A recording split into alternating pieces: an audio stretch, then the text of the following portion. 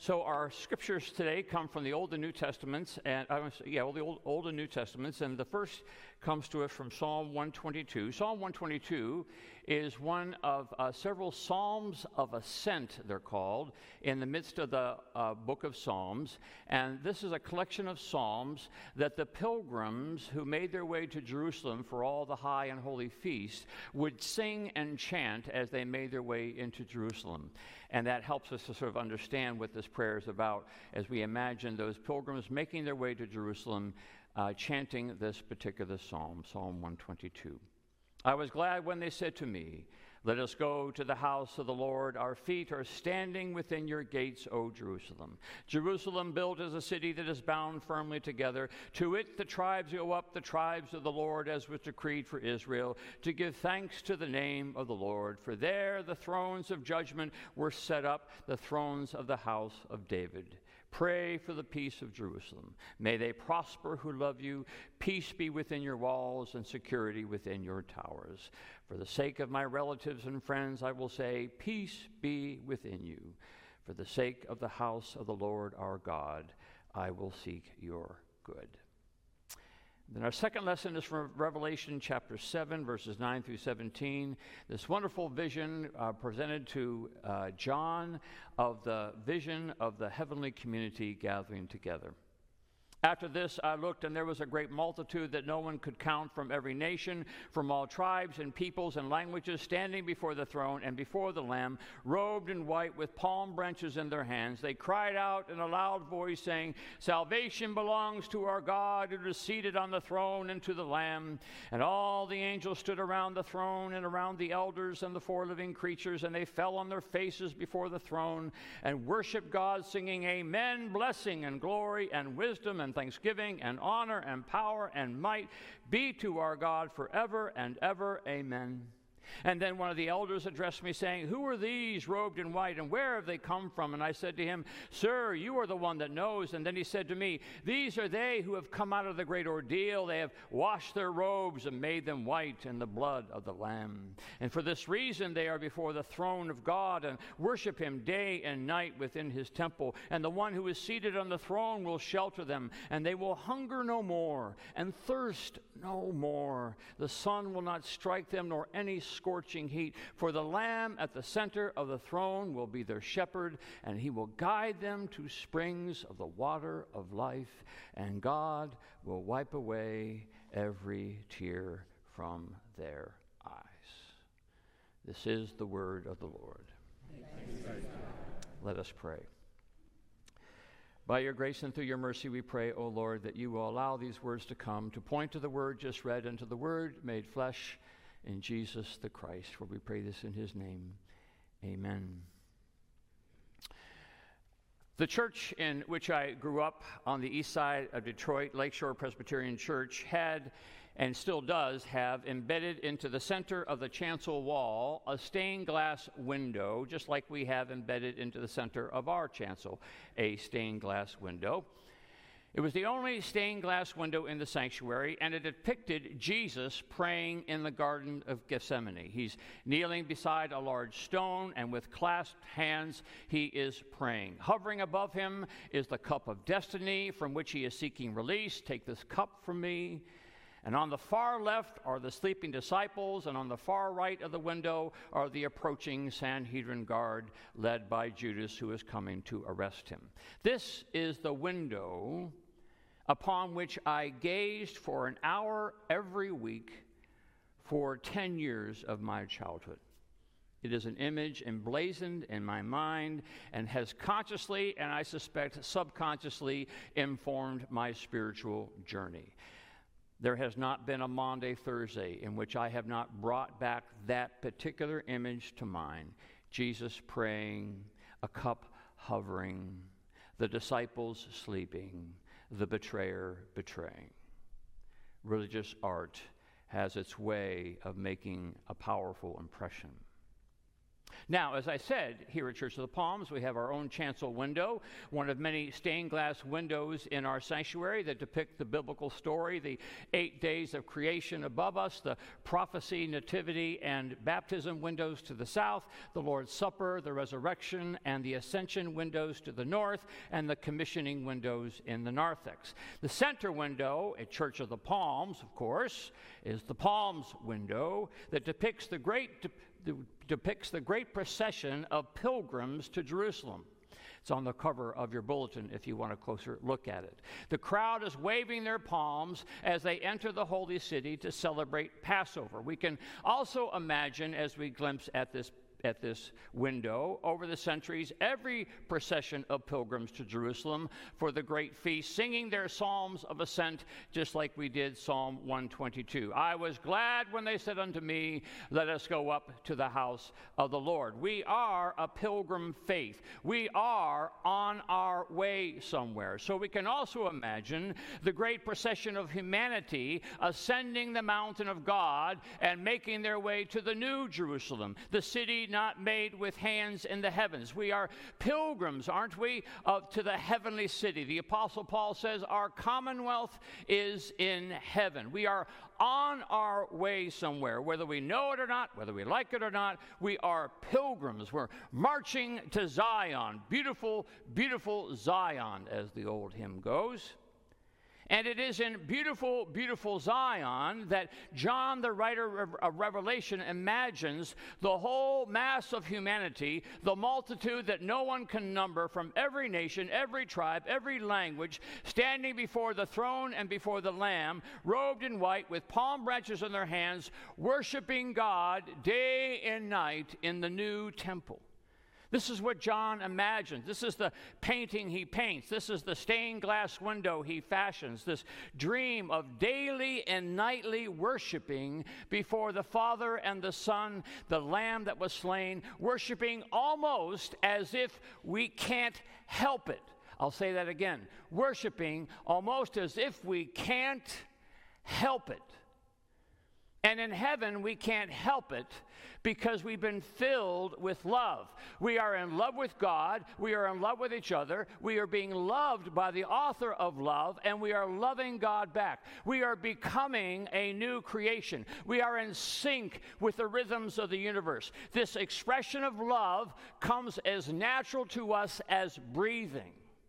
This is what we are pilgrims to. This is where we're going. And so the very pilgrimage then becomes a preparation. We are making our way, and in making our way, when we are in our right mind and heart, we are seeking to become participants in this community of love and praise and worship. This is what we are intended to become, whether we know it or not, or whether we even like it or not. So we are in this procession. We are climbing the Mount Zion. We are growing our lungs. We are growing our souls. We're growing our hearts to participate in that great heavenly throng of worship, praise, and love. Says Richard Rohr, life is all about practicing for heaven.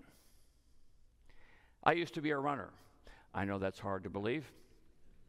I ran between 30 to 35 miles a week for a long, long time, and then I decided to train for a marathon, which meant I put a whole bunch more miles in per week, and I always heard about this thing called a runner's high, but I had never experienced it.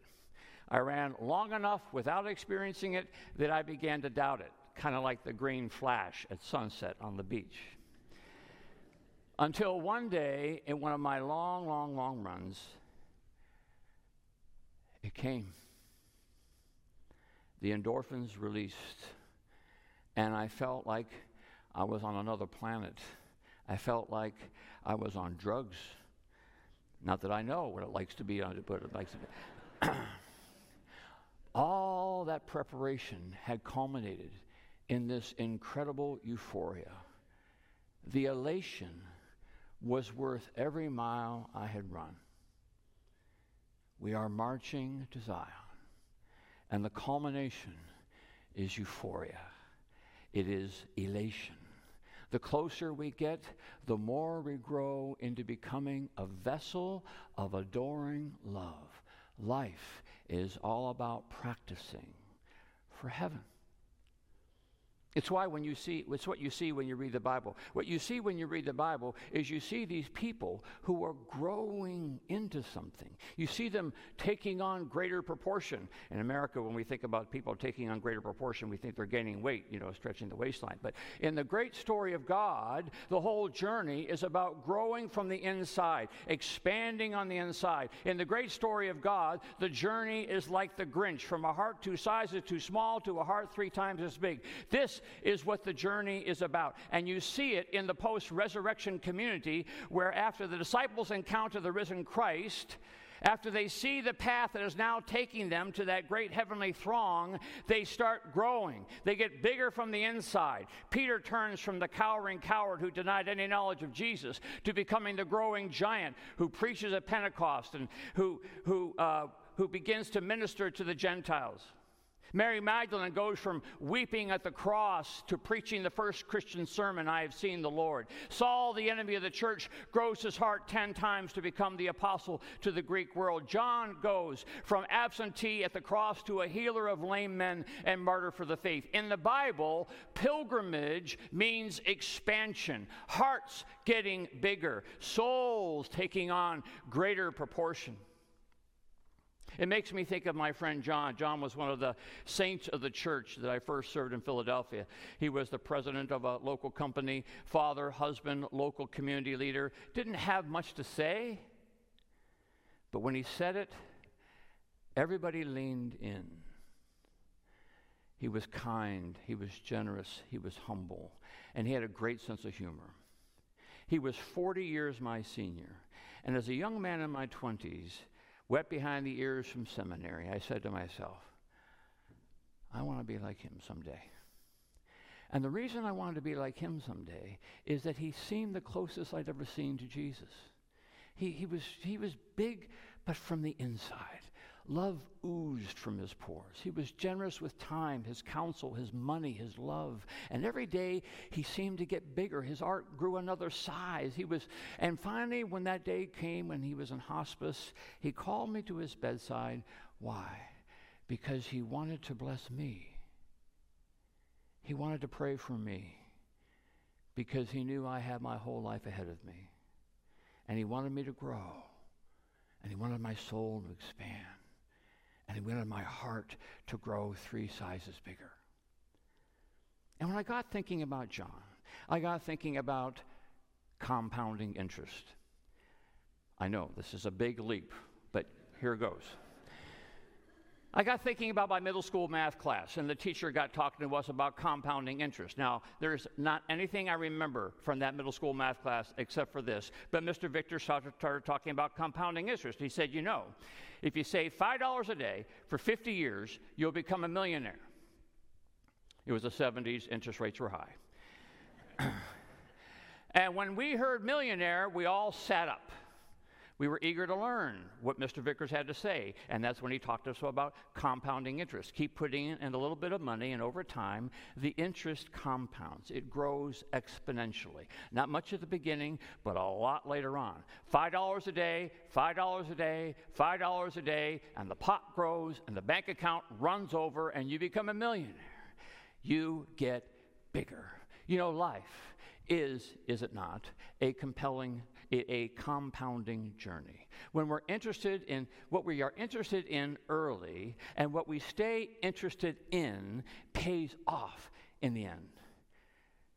Learn piano early and keep practicing, it pays off in the end. Spend time early with your family, keep at it, it pays off in the end, usually. Invest in friendships early and keep at it. Those friendships become deep and beautiful in the end. Learn a language early and keep at it, it pays off in the end. So I thought about John, and I imagined that John wasn't always that way. He wasn't always as wise. He wasn't always as humble. He wasn't always as generous. He wasn't always as compassionate. He wasn't always as loving. But I know that from the very beginning, he started investing his life in the way of Jesus.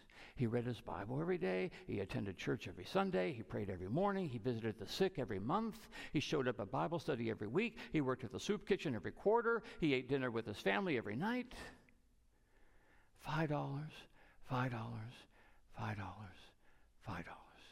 And his interest in the life of the Spirit, his interest in the life of Jesus, his interest in the love of the Father, his interest compounded. It took over. It expanded. And he couldn't help himself but to be the things he was. In a contrasting way, it makes me think of the story of a young Florida graduate interviewing for his first job up the road in Tampa. And as the interview came to a close, the human resources person conducting the interview asked the young graduate, "Now, what starting salary were you looking for?" And the young graduate replied, "Oh, somewhere in the neighborhood of $300,000 to $400,000 a year, depending on the benefits package." The interviewer said, "Well, what would you say to a package of 6 weeks vacation, 14 paid holidays, full medical and dental, company matching retirement fund, and a company car leased every 2 years, whatever you want, Cadillac, Mercedes, BMW, Volvo, you name it?" The young graduate stood up in his chair and said, "Wow, are you kidding?" And the interviewer replied, "Yeah, but you started it." We want it now, don't we, right? We want it now. We want the pot of gold now. We want the runner's high now. We want the euphoric worship now. But life is a journey. We are marching to Zion. We are compounding our interest. Which makes me think of the story that Mark and Luke tell about when Jesus was in the temple and he noticed the big fats giving their money, the big fat cats giving their money, dropping in their big bags of coins, and then somewhere from the shadows of the temple comes the poor widow who's just got 2 pennies to rub together, and she drops them both in the offering plate. Last 2 pennies she's got, she drops them in the offering plate. How could she do that? And then you get started to think that that's what she did a long time ago. 2 pennies, 2 pennies. 2 pennies. Her interest in God growing and growing and growing so that when they became her last 2 pennies, she couldn't help herself. Her life had grown that big. Life is all about practicing for heaven. Gordon Cosby, the founding pastor of the Church of the Savior in Washington, D.C., told about a moment in his early ministry when he was pastoring in Lynchburg, Virginia back in the 50s. And one of the deacons came to him and reported to him that in the congregation there was a widow who had 6 kids, and that the record showed that she was giving to the congregation $4 a week, which was a tithe of her income. "She is unable, of course, to do this," said the deacon to Reverend Cosby. "We need you to go over to her house and tell her that she needs to feel no obligation to give, and she is relieved of the responsibility." Cosby writes, "I am not wise now. I was less wise then. I went and told her of the concern of the deacons. I told her as graciously and as supportively as possible that she was relieved of the responsibility of giving. As I talked with her, tears came to her eyes. I want to tell you," she said, "that you are taking away from me my greatest joy." The pastor just didn't know how big she was. Life is all about practicing for heaven.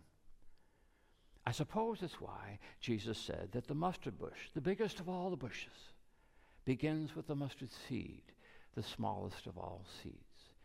So that when he throws himself down in the Garden of Gethsemane, sleeping disciples on the left and betraying disciples on the right and the cup of destiny above, he's doing what he's done every day. $5, $5. $5, marching to Zion, mustard seed, mustard seed, mustard seed, trusting that the glory will come. There's something about spirituality that makes us want it now. We want it all now. We want to feel close to God now. We want God to bless us now. We want our hearts 3 sizes bigger now. We want to snap our fingers and get the joy now. The journey to Zion, in the words of Friedrich Nietzsche, later coined by Eugene Peterson, the journey to Zion is a long obedience in the same direction. $5, $5, $5, $4, $4, 2 pennies, 2 pennies. And the interest compounds, and the heart grows, and the soul expands. And someday our lungs can't help but shout and praise and worship and sing. Blessing and glory and wisdom and thanksgiving and honor and power and might be to our God forever and ever. Amen. For we are marching to Zion, beautiful, beautiful Zion, the beautiful city of God.